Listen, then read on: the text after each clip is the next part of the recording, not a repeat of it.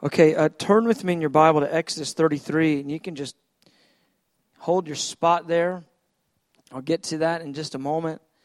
We are well into a series on encountering the beauty of the Lord, and I'm going to go ahead and for the next several weeks, I don't know how many, but we're going to talk about biblical theophanies. Now, don't get alarmed by the word theophany.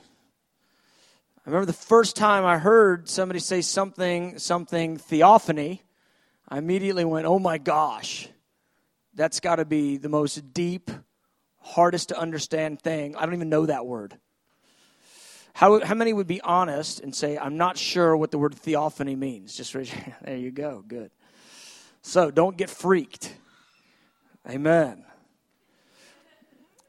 The theophany is, it's just a theophany, 4-syllable word. Sounds like, I mean, it's a 4-syllable word. It sounds really studious. It just simply means the appearance of God. Theophany. And what it means, what it talks about is the times when God appears to men. The times in the scripture where God appeared to men. And there's a couple versions of this word. There's theophany, there's hierophany, there's Christophany. I bet you know what a Christophany is now that I've explained theophany. When Jesus, post-resurrection, has appeared to people. The hierophany would be not particularly used in Christianity as much, but it would be an ambiguous appearance of God where you didn't quite know what that was. Maybe it was God, maybe it was not. Who knows? It was animal, mineral, vegetable, something. Hierophany.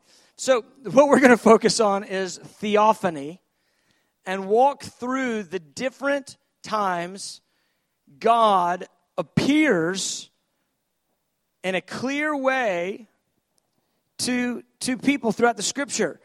An appearance of God, it's an appearance of God or a temporary visible manifestation of the presence and the glory of God.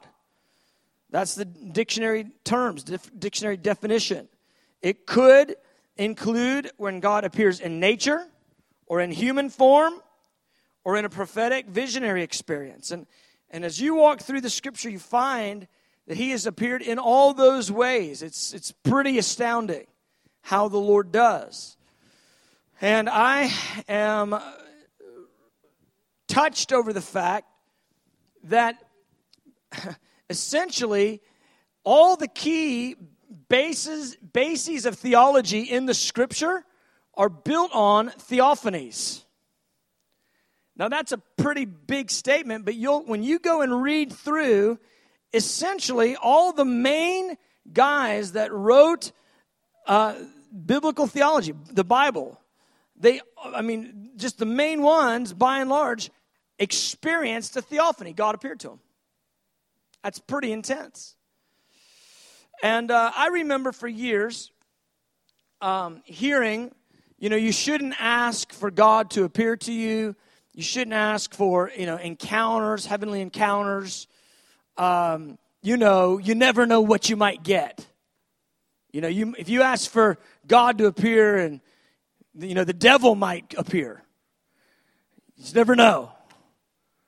And so I remember for years thinking, anybody that was talking about God appearing or wanting to see, heavenly stuff or angels or whatever, they must have been a little bit off because, they were messing around with stuff that we weren't supposed to mess with. But then, as I began to study it, man, so many in the Bible had an angel appear or had God appear or Jesus appear.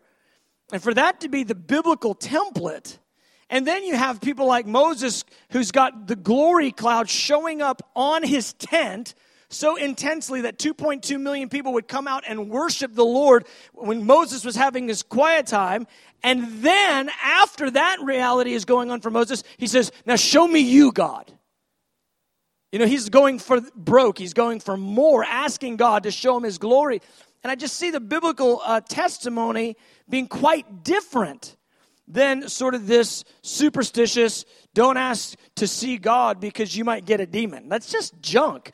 The Lord, if you ask for the Holy Spirit, He's not going to give you a serpent. The Lord's a good leader. He's a good shepherd. His sheep hear His voice, and the voice of another they will not follow. If you're asking for an encounter with God and the devil appeared, well, you'd know it was the devil. You know what I mean? You're after God, and the devil appears, you'd be rebuking. You probably wouldn't be like, oh, this feels so good. You'd sense it. His sheep hear His voice. God's sheep hear His voice. The voice of another they will not follow. And there's this automatic longing, this inbred longing in our soul to encounter God, to encounter our Maker. It's within the fabric of our being. I mean, it's really inside of you. You want to see Him. How do I know that you want to see Him? You go, well, no, I really don't. No, you really do, and here's why. Every human's destiny is to see God. Every one of us will see Him, one way or another. For some, it will be the most amazing moment of our existence when we actually see Him face to face. And for some, it will be the most horrific possible moment as they peer on the one that they've rejected. But every human is going to see God.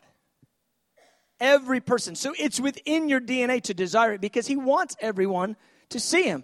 Jesus said in John 17, Father, I desire that they would be with me where I am and behold my glory. He wants to be seen by His people.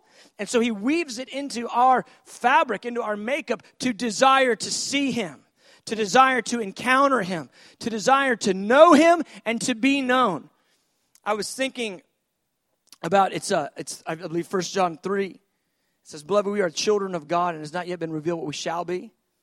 And then John just kind of goes off into this zone where he goes, and he basically says it like, I'll just paraphrase, I'll give the Billy version. He basically goes, I don't know exactly what that means when we see Him, we'll be like Him, but it's not been yet revealed to us what exactly we're going to be changed. We're just going to see Him and be like Him. Now think about that one for a minute. When we see Him, we're going to be like Him. He goes, it's not yet been revealed what we're going to be. All I know is when we see Him, we're going to be like Him. You thought about the potency. I mean, how powerful the potency of seeing God.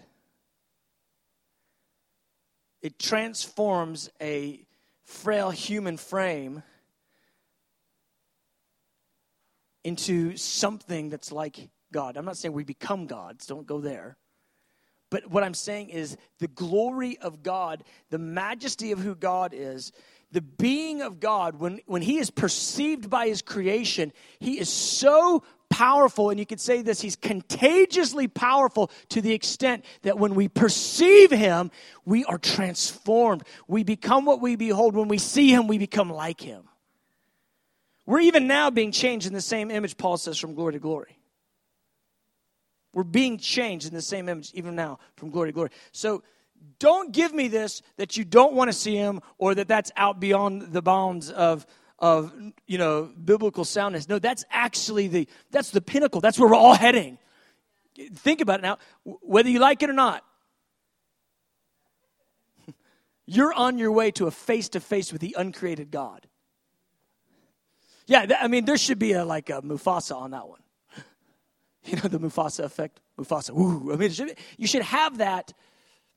Okay, that was a little Lion King reference. Just, sorry. I'm not trying to get off track. I thought it was universal. Okay, it's like Googling something, Mufasa. Okay, you got it. Okay. You know, Google. Okay, now I have to describe that. Okay, y'all know what a Google is, right? It's a search. Okay, y'all are with me. It's the Mufasa effect when you see God. That's my point. You get that tremble. And there should be that feeling in us where we go, oh my, I'm actually going to peer into Him. And there should be that excitement. And there should be that wonder, that marvel. But here's and that is enough to keep you in a mode of, meditation, considering these things for a while. But I want to zero in on the guys that saw him before they died. That is so intense to me. To see God before you step over. I mean, think about it. In the shell, in the flesh, on this side of time, and they encounter him. It's eye-opening when you begin to study, and I haven't even gone really very deep in it, but there are multiple theophanies in the Scripture. I mean, one after another, after another, after another. It's amazing. You know, it's funny, if you look at the Wikipedia article, unless one of you guys changes it tonight, but the Wikipedia article will say there's not very many theophanies in the Bible, and it's just completely wrong. It's completely wrong. There's theophany after theophany after theophany, book after book after book, God appearing to man over and over and over and over. I mean, the Lord appears to the entire nation of Israel in a thunder and lightning cloud of fire, and then speaks thunderously all 10 commandments and a major portion beyond that of the law for all the people to hear. Like, you get it? The entire crux of the Old Testament is based on a theophany. God appearing to the entire nation. So let's just walk through a little list of these, and then I just want to zero in on a couple points tonight, and then we'll just work through these. We'll work through these over the next few weeks. We'll deal with, Ezekiel and Daniel, Moses, of course. We'll talk about Moses tonight.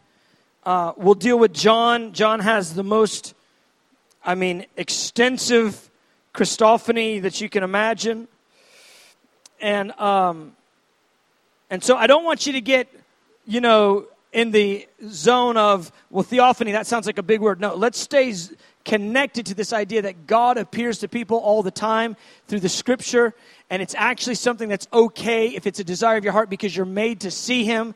And then let's take a look at all the biblical examples of the ones that encounter him on this side, and then allow that to pique our hunger. So just a list of key theophanies. This is not exhaustive. This is me off the top of my head as I'm skimming through my Bible. Adam, obviously. He's got God in the garden having conversations, walking in the cool of the day with him as a friend. I don't know if you thought about that, but God is walking around with Adam day in and day out. Beloved, that is our destiny. That is where this thing is all headed to.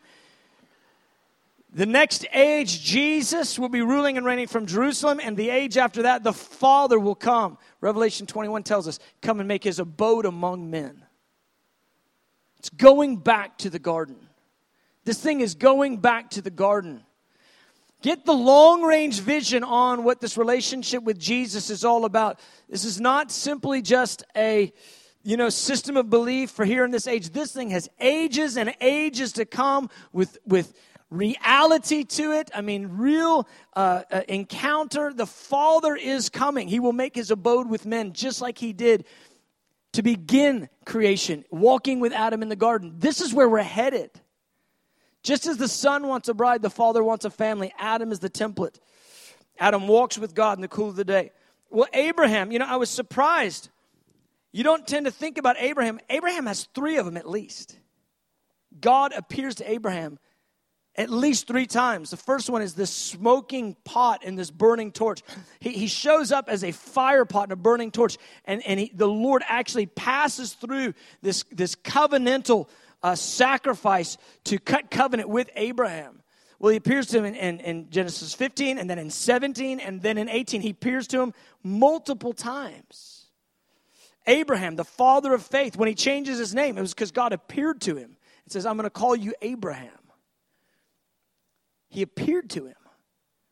So when we get that Abraham was like a stranger, and he was setting his heart on the city whose builder and maker was God. He was looking for that city. The writer of Hebrews tells us that in Hebrews 11. It's obvious to me, it's implied, but it seems like so obvious that the Lord in one of those 3 theophanies showed him the heavenly city. I'm doing something with you here, Abraham, but this is actually where you're heading.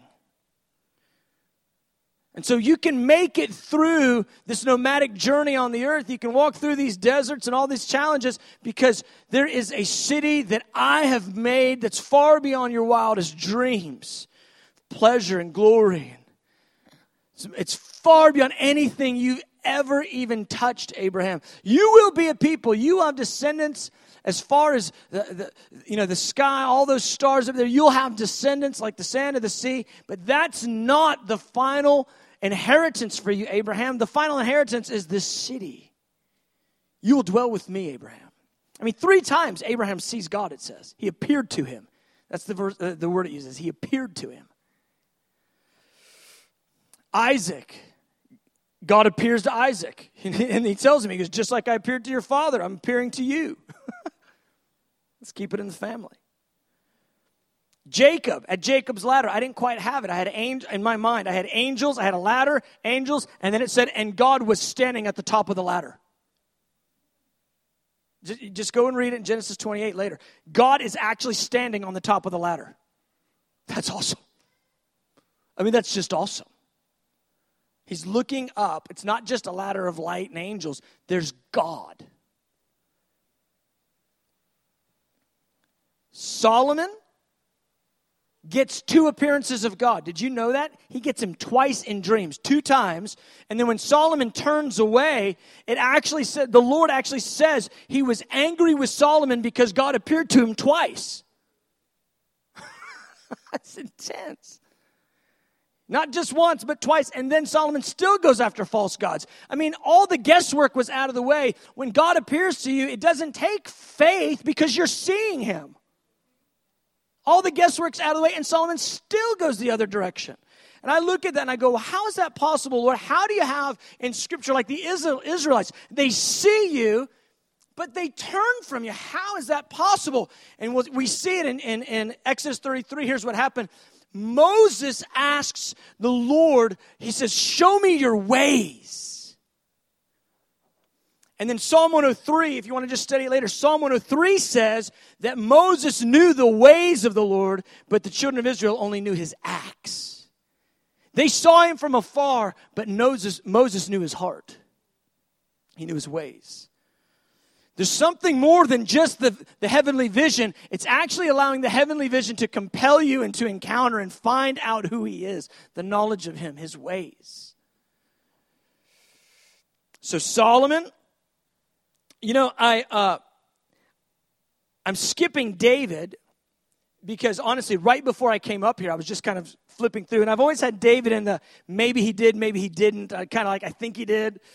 You know, one thing I asked, gaze on the beauty. You got that one. You got Psalm 145. Meditate on his, majesty, his glorious majesty. And so you kind of have this thing where David, and then you've got, I think it's Psalm 92. He goes, I've seen the end, the consummation of all perfection. You go, okay, maybe he's talking about seeing the throne.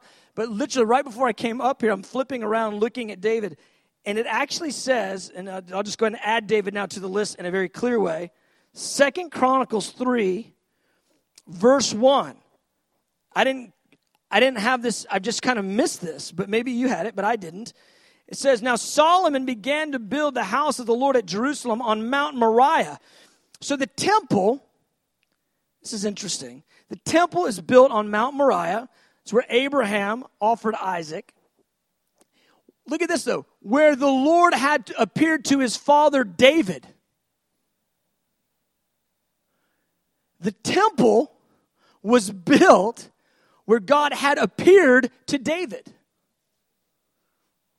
And we don't have any real detail of it. We just got a few verses where David kind of insinuates that he'd seen God. I mean, Psalm 27 is about his, he goes, all I want to do is look at him some more. I mean, that kind of settles it, but it's not explicit. But this one is. David saw him. He builds the temple on the place where he saw him. He had the encounter with the Lord. Well, that makes tons of sense. So the Temple Mount in Jerusalem is where David encountered the Lord, and that's where the Lord told him to build the temple. I thought that was pretty powerful. So add David to the list. You have Samuel. Well, you have Moses, of course, and we'll talk about him. Moses has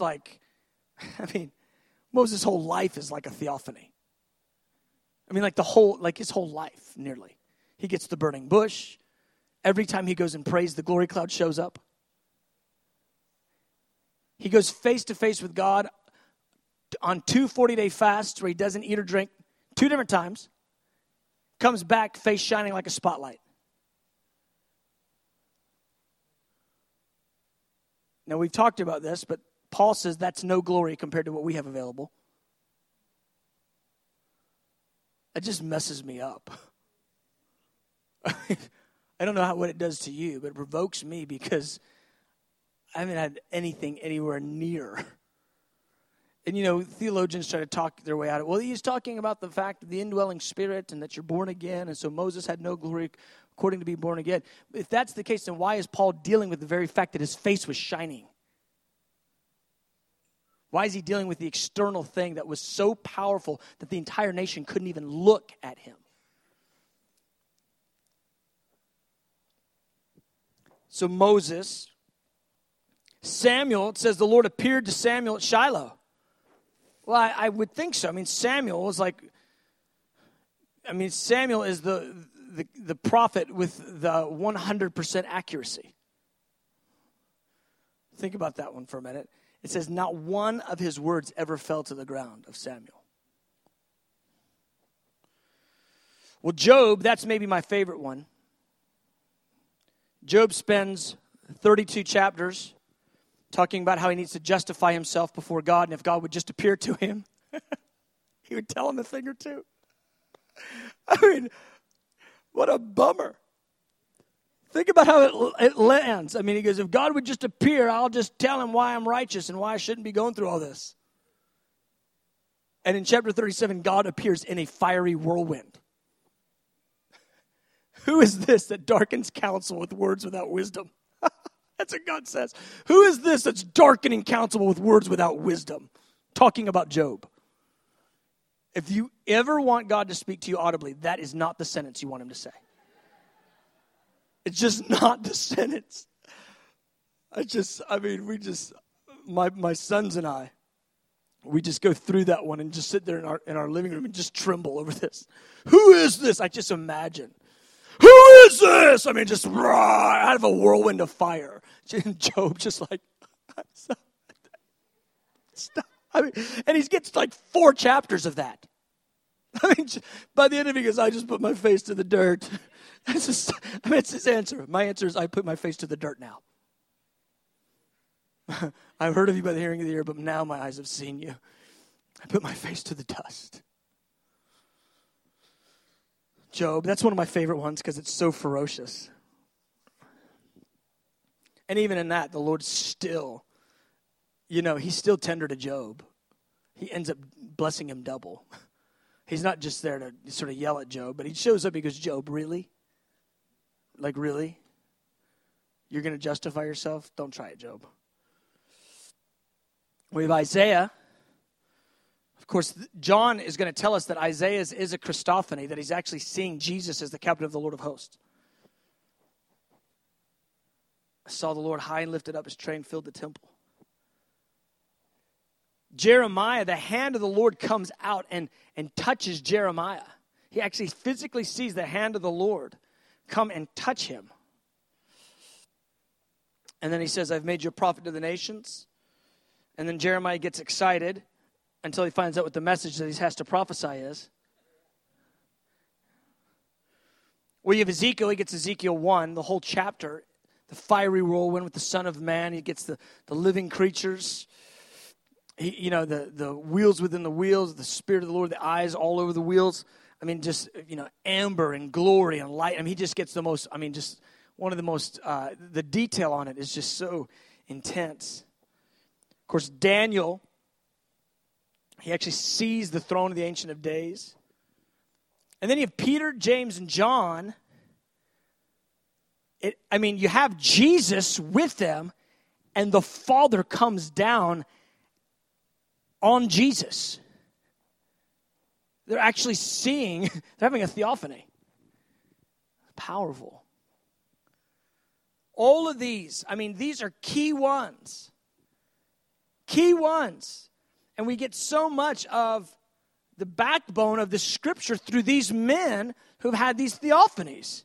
I mean, you just go look through the list. I mean, you have Abraham, you have Moses, you have David, the three major prophets, Daniel, Peter, James, and John, the three top apostles. I mean, come on. And then you get these Christophanies, and someday I'll walk through the Christophanies because they are cool as can be. But 1 Corinthians 15, if you want to read it later, I mean, you get this breakdown. You got, Jesus appears to all the disciples. Then he doubles back because Thomas wasn't there. He appears to Thomas with the other disciples. And then you have this in 1 Corinthians 15 where it says, and he appeared to Cephas, which is Peter. He appeared to Peter, but we don't have a record of that appearance with Peter. This is interesting.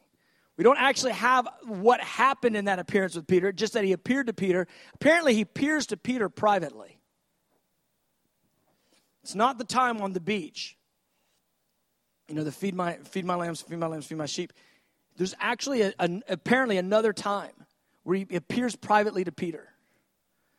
Undoubtedly because of Peter's denial. He's trying to get Peter back. Just think about that, man. Jesus appears to him just to get him back. Appears on the shore of the Sea of Galilee. He appears to the disciples on the road to Emmaus. They reference that he had appeared to Peter. And then it says in 1 Corinthians 15, he appeared to 500 believers at once. 500 at once. I mean, that's about 3 times what we have here tonight. 500. Jesus. And sometime I'll walk through it, but you have these multiple times before the resurrection, before the crucifixion, and after the crucifixion and resurrection, where they're all told to go to Galilee. Now, they're back in Jerusalem by Pentecost, so there's this something where they had to all go to Galilee. Galilee's like 100 miles from Jerusalem. Probably Capernaum is where they have to go to. And the scholars don't really know what this 500 at one time is, but likely it was in Capernaum. I mean, I'll go through it sometime. I'll walk through the verses on it. But just imagine being in the group of 500 that see Jesus, post-resurrection Jesus. I mean, 500 at once, boom, Jesus in the midst. What's he saying? What's he doing? That's a strong way to plant a church. And then we're going to follow it up in just a month with Pentecost. This is the Christian church. This is Christianity. Our heritage is so powerful. Full of encounters with the Lord. Full of manifestations.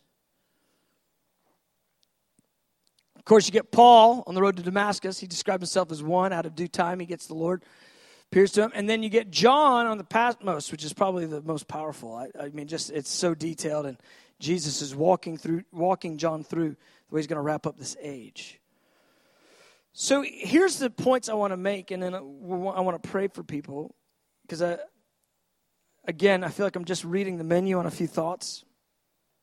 But one of the key things that's interesting to me, there's 2 points about most of these theophanies. The first is this. When the Lord appears to somebody, I mean, virtually every time, you throw Solomon out, but virtually the rest of the times, when the Lord appears to somebody, they are completely ruined for the rest of their life. They're just all his. When he appears, after that, they are basically, it's like he puts the hook in them. And what you find is it's the hook of intimacy. They just want more of God. He doesn't tend to have problems with the ones that he appears to. You know what I'm saying? Like they don't. Solomon is like this anomaly.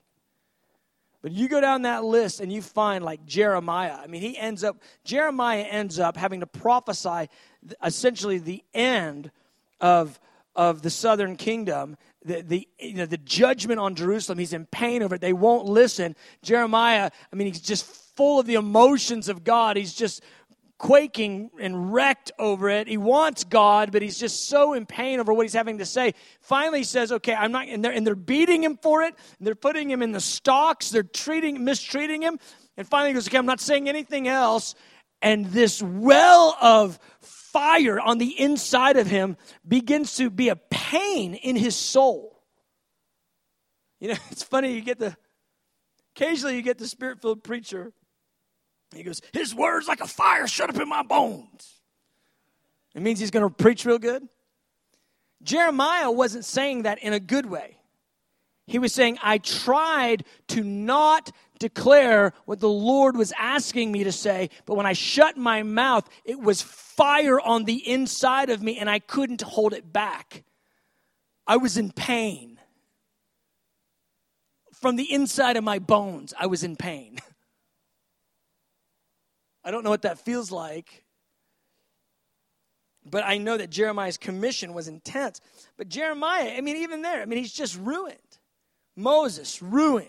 Ezekiel, ruined. Look at what Isaiah and Ezekiel end up walking out, the way they actually end, what they walk out in their lives, the things that they have to prophesy. Ezekiel spends all those days on his side, making cakes, over, dung. Just the way they're just totally given to the Lord. They're just handed over because of the encounter. See, beloved, we're going to see him and we'll be like him, but I promise you, if he appears to you, it will wreck you. It will wreck you. The biblical example is that when he appears, you're done.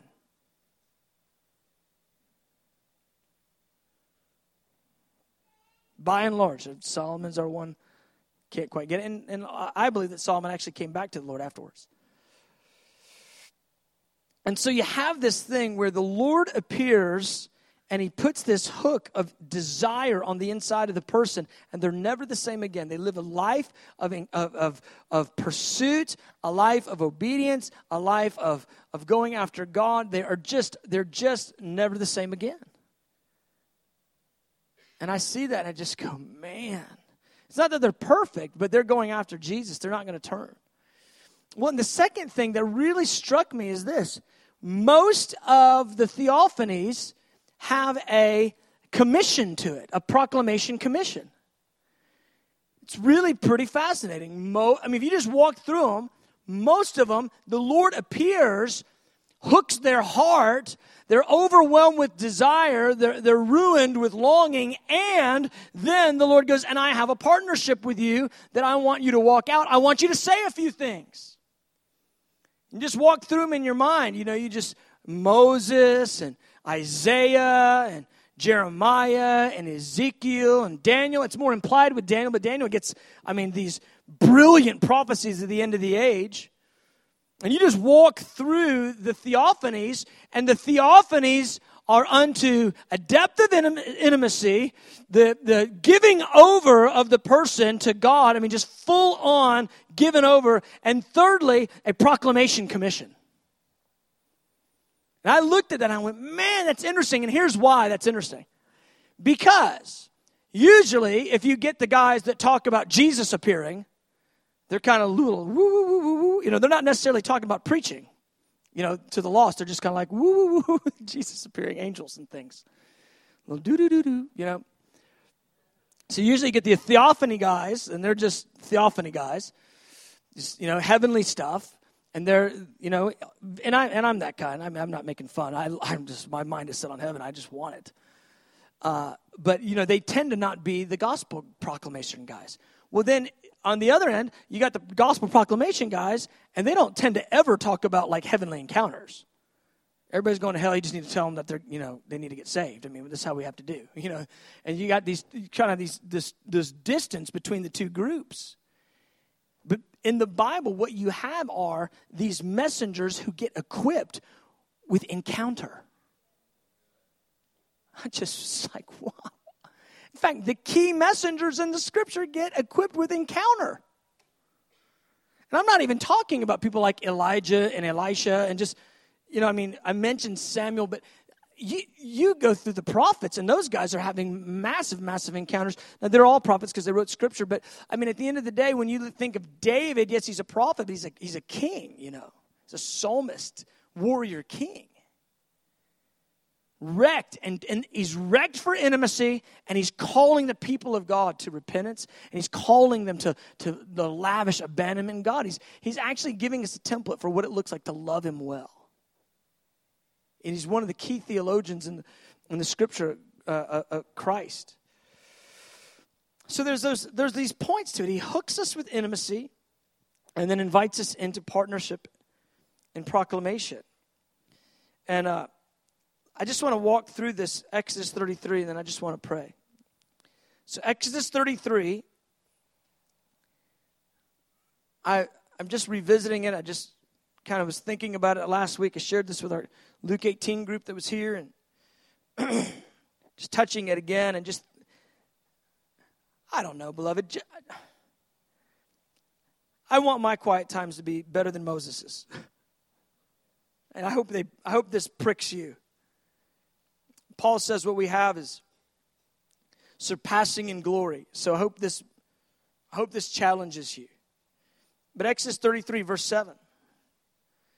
Moses took his tent and pitched it outside the camp, far from the camp, and called it the tabernacle of meeting. Now, this is not the tabernacle in the wilderness. This is Moses' personal tent. Okay?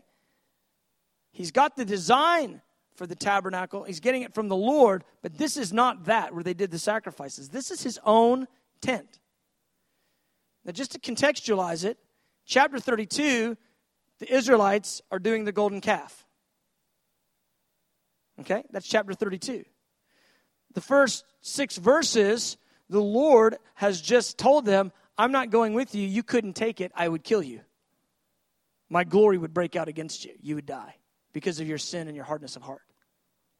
And so the people are mourning. And then the Lord says, well, tell them to cast off all their jewels, all their gold, put it together, and I will see what I will do with them. And they're mourning and broken because they realize that they have turned on the Lord. This quickly, they've turned on the Lord. This is just, within 40 days of the Lord coming down on Sinai. So now we get this little interlude and explains what's going on in the encounter that Moses is having with the Lord. And so look at this. We're still in verse 7. And it came to pass that everyone who sought the Lord went out to the tabernacle of meeting, which was outside the camp. So when they had to ask the Lord for an answer for something, they would just go to Moses' tabernacle and say, what's the Lord saying? This is incredible to me. This is the way the Lord was governing them in the wilderness. Verse 8. So it was whenever Moses went out to the tabernacle that all the people rose, and each man stood at his tent door and watched Moses until he had gone into the tabernacle. And it came to pass when Moses entered the tabernacle that the pillar of cloud descended and stood at the door of the tabernacle, and the Lord talked with Moses.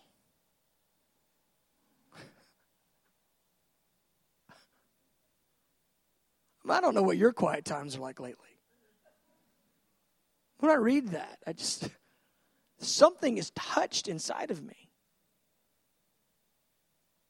Moses goes in to pray, and glory shows up, shuts the door,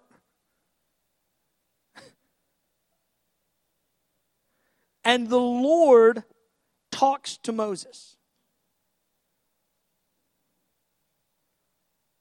Verse 10. All the people saw the pillar of cloud standing at the tabernacle door, and all the people rose and worshiped, each man in his tent. You're talking about an entire nation. I use the conservative number, 2.2 million men and women. It's, some have it as many as 5 to 10 million. As soon as Moses goes to pray, glory falls, and they come out of their tent and they begin to worship too.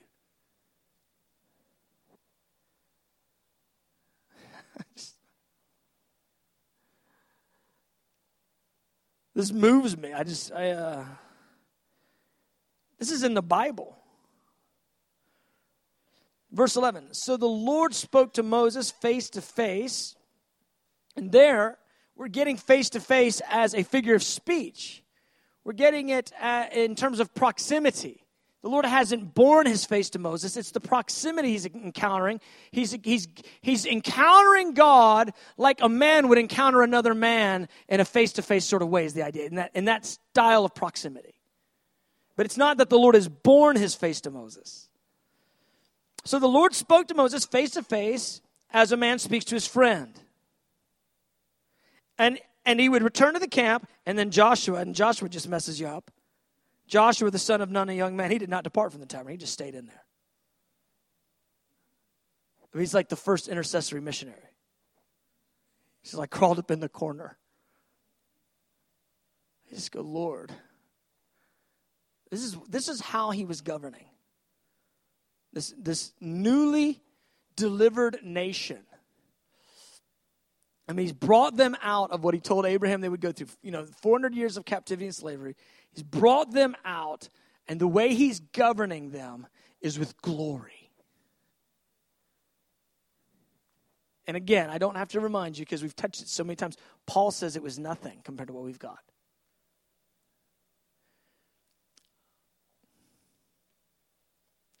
Do you think sometimes we're a little petty? You think sometimes we get a little distracted by petty stuff that doesn't matter? That maybe we get off track a little bit?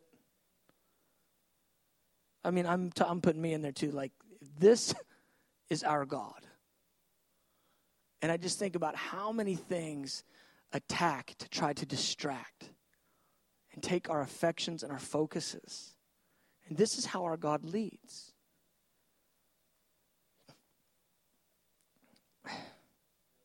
I don't want to be distracted with the here and now and the natural things that are just so, always vying for our attention. I want to be so alive with the truth of who our God is. This is our God.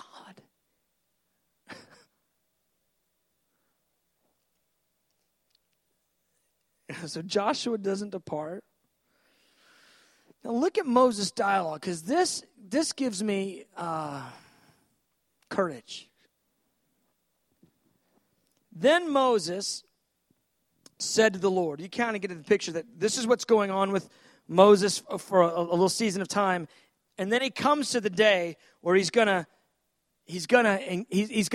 call the Lord to account, so to speak. He's gonna ask the Lord to change. Because the Lord's just said, I'm not going with you. I'll send my angel, but I won't come. So then Moses said to the Lord, see, you say to me, bring up this people, but you've not let me know whom you'll send with me. Yet you've said, I know you by name, and you've also found, and I prefer the translation favor. You've also found favor in my sight, grace or favor in the other translations. Verse 13.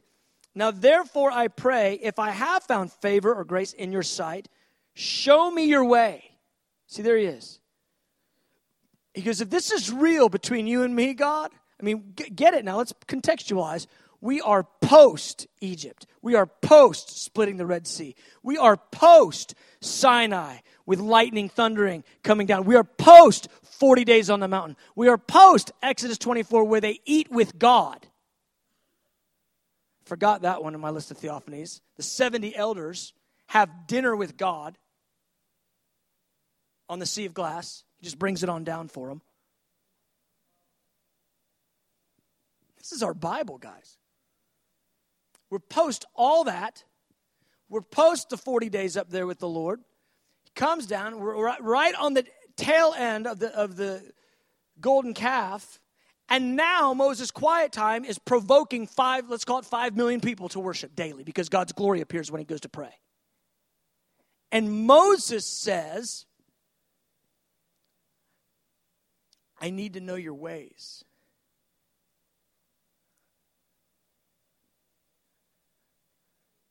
Guys, I don't know what our scale is for what we think we've got in God versus what's available. But here's Moses, after all of that, saying, I don't know what you're like on the inside. Show me your ways. Show me your ways. I want to know the way you think, the way you feel, what you're like, why you do what you do. Show me your ways. He goes, you say I found favor with you, so show me your ways. I think it's okay. You know, you could say, Lord, you say I have access to the throne. Show me your ways.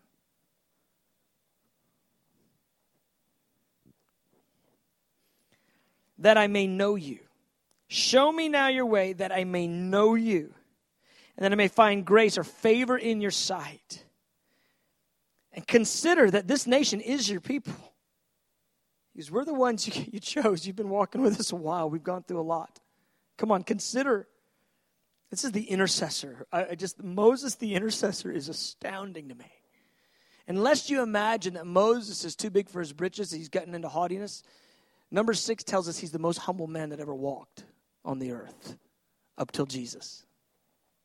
Most humble man that ever walked. There's this deal with recognition of what you don't have and then also this desire for hunger and humility that all go together. He realizes he doesn't have everything that's available and he's pursuing God for it. And somehow that package has something to do with humility.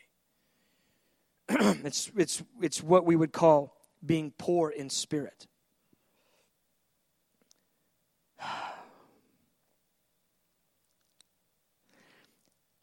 Show me now your way that I may know you and that I may find favor in your sight and consider that this nation is your people. Verse 14. And he said, my presence will go with you and I will give you rest. So there's the Lord shifting. He goes, I'll go with you. I'm going with you. Verse 15. And Moses comes back with, look at Moses, his boldness. If your presence does not go with us, do not bring us up from here. I don't want to go if you don't go. Guys, there needs to be that in the church right now. Where the church would say, I'm not doing another thing unless God is doing that thing. I'm serious on this point. We have got to quit doing stuff without God. The church has got to get to this place where she just goes, I will not do one more thing unless his presence goes, unless his glory goes before. Just fruitless efforts, all this activity, all this stuff that we do. And where is the hallmark of heaven on it? And I'm not pointing a finger, I'm looking right here going, God, I don't want to do one more thing that you're not into. Then he said, if your presence does not go, do not bring us up from here. I don't want to go if you're not going. And then he says this, for how then will it be known that your people and I have found favor in your sight, except you go with us? So we shall be separate, your people and I, from the people who are upon the face of the earth. What he's saying is this, how will anyone know that we're differentiated from all the nations of the earth if we don't have your glory on us? This is how I feel right now. I go, Lord, how will your church be differentiated if the glory of the Lord isn't back on the church? We've got to have your glory.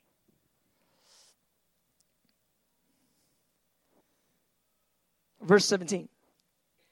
So the Lord said to Moses, I will also do this thing that you have spoken, for you have found grace in my sight, and I know you by name. And he said, and so now he says, I'm going with you. I'm going to put my glory on you. And then Moses goes, I'm on a roll. And he said, please show me your glory. See, there's what Moses is really after. Moses wasn't after the authority to lead the nation. He wasn't after the power to take over surrounding nations. Moses was after a greater depth of encounter. See, that's where he got hooked at the burning bush. He gets hooked at the burning bush, and from there it's more. I have to have more. Show me your glory. I need more of you. I need your ways. I need to know you. Moses, don't you have the glory cloud showing up on your tent? this is a personal thing with me, but I've been saying this for a decade. I don't want to get a little spark of God on my life and then have a bunch of people celebrate that there's a little bit of a spark there. There's so much more than a spark available to us. And I look at Moses' encounter. He has fire and glory and power to split the Red Sea. And he says, it's not enough. I need you. I need you. I need to know you. I need to know your ways. I want your glory. Show me your glory. And we've walked through this before, but the glory and the face, there's not a differentiation. Moses is asking for the real face-to-face. He goes, I want the unveiling. I want you to bear all that you are to me. That's what he's saying. Bear all that you are to me. Bear all that you are to me, God.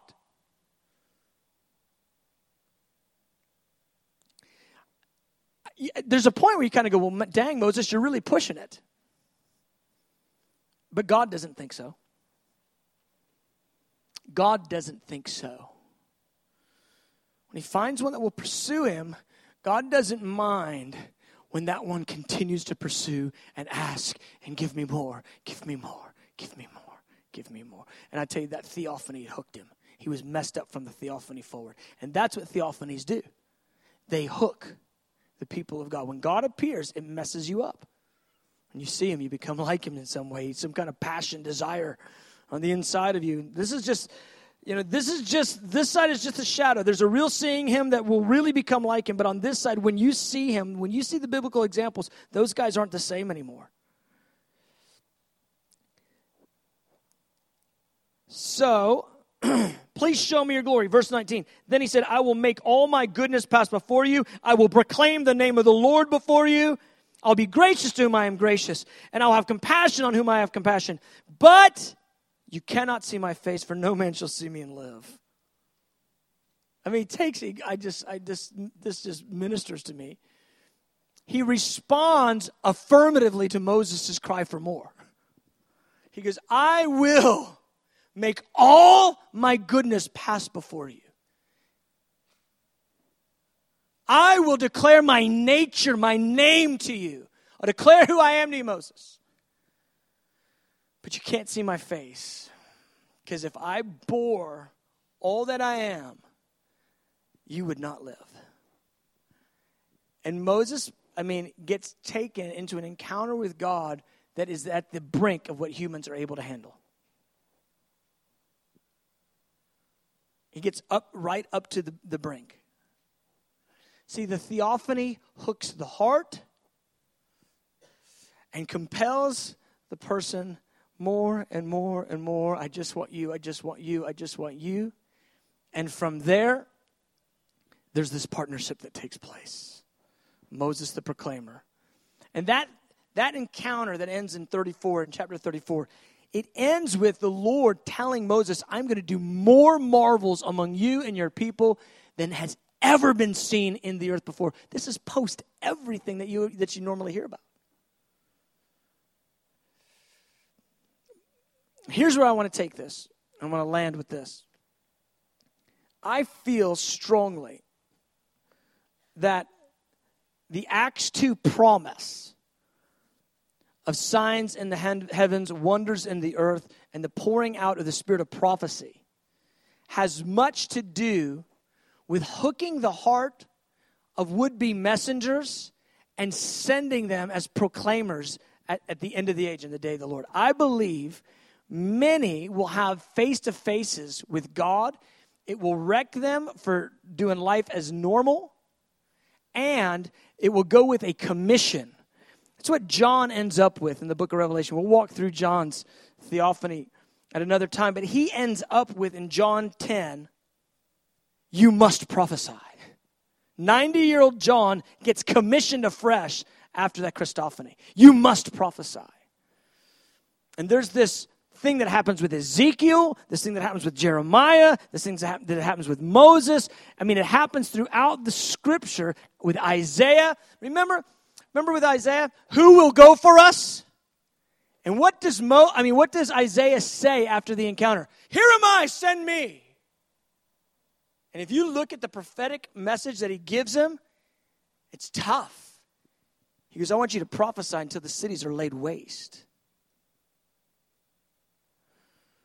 And there is this interplay, there is this connection with the encounter of God, with God unveiling himself, and the commissioning of messengers. And I believe the Lord wants to release much of that in the days ahead. And so I think we see Moses, the messenger, hooked with intimacy unto being a proclaimer.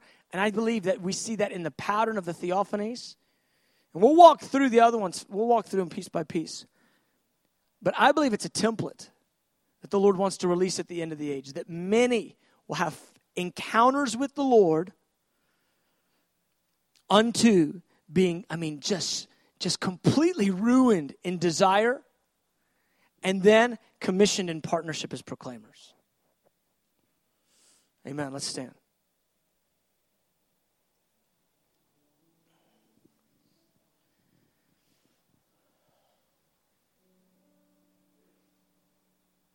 I recognize that's pretty intense. But I want to just invite you, if the sound of what I just said, if it's resonating with your own heart, like you think maybe that's me, I just want to invite you forward. Some of you, I think, are even feeling heat on your heart even right now, like your heart's burning on this.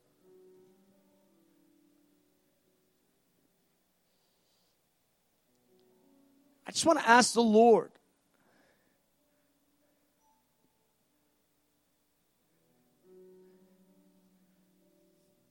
once again for us to show us his glory. Messengers longing for his face, marked with intimacy, burning in heart, and commissioned. And I want to say this, I'm just going to prophesy this, and you'll know if this is you, I suppose. The Lord will witness it to you.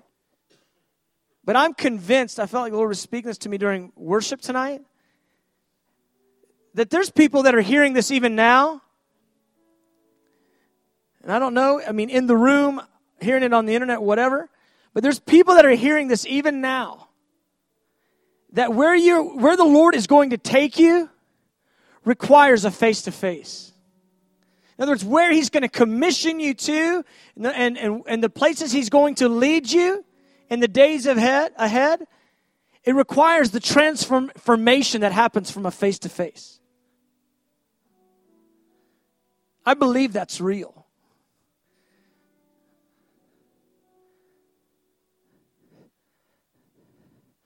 It's a people that long for his face, that receive the favor of his hand.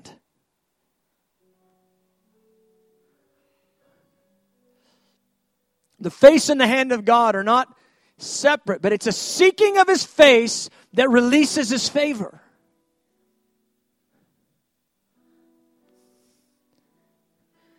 And these realities have got to become front and center for us. It's a generation that must have real encounter with God so we can manifest the real stuff of heaven.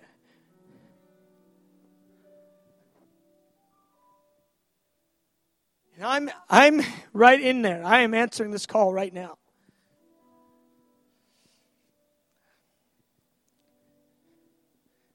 Just on a personal note, it's difficult for me to share these truths because I am right there with you. It's a dubious position to have to lead it while I'm also answering it. So, Lord, here we are. Here we are. And we are longing for your face. We're longing for the revealing. Oh, you did it for Moses and Daniel and David. He saw you. David saw you on the Temple Mount. Lord, you did it so many times in so many ways. And I believe there's an entire generation that has to see, to be changed. Not to believe, to be changed, to be transformed, to be gripped and heart the way you want to grip us. You're going to encounter the 144,000. It's right there. You're going to appear to them. Lord, what about that end time company, that Acts 2, that Joel 2 company that you pour out your Spirit on? Undoubtedly, the spirit of prophecy is the unveiling of the person of Jesus, the testimony of Christ, even the manifestation of Jesus to our hearts.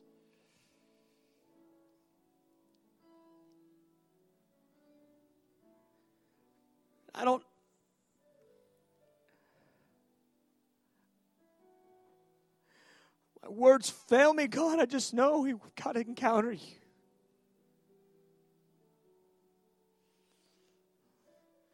There's more to be had. We say with Moses, teach us your ways. And we don't want to go if your presence doesn't go. We don't want to go up from here. We want to put our hand to doing things that are just human ideas. If your glory isn't upon us, we don't want to move 1 inch.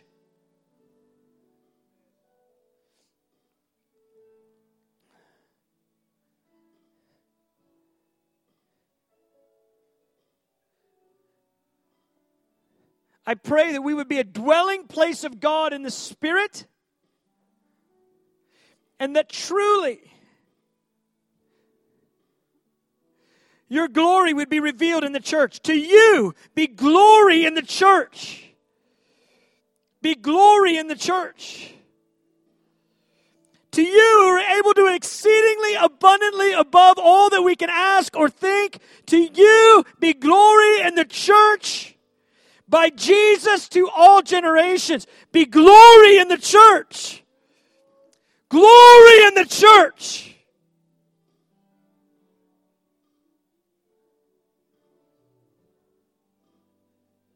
I want to see your face. I want to see your face. I want to see you, Lord. Lord, it would shock us, so many of us. It would shock me to the core. It would shock me to the core to see you. But I want to be changed. I want to be encountered. And I know you have many ways to do such a thing, God, but would you grant that to many? Just like you did in the scripture, theophanies, God appearing. God appearing. It's nothing for you. It's nothing. You appear to 500 at once.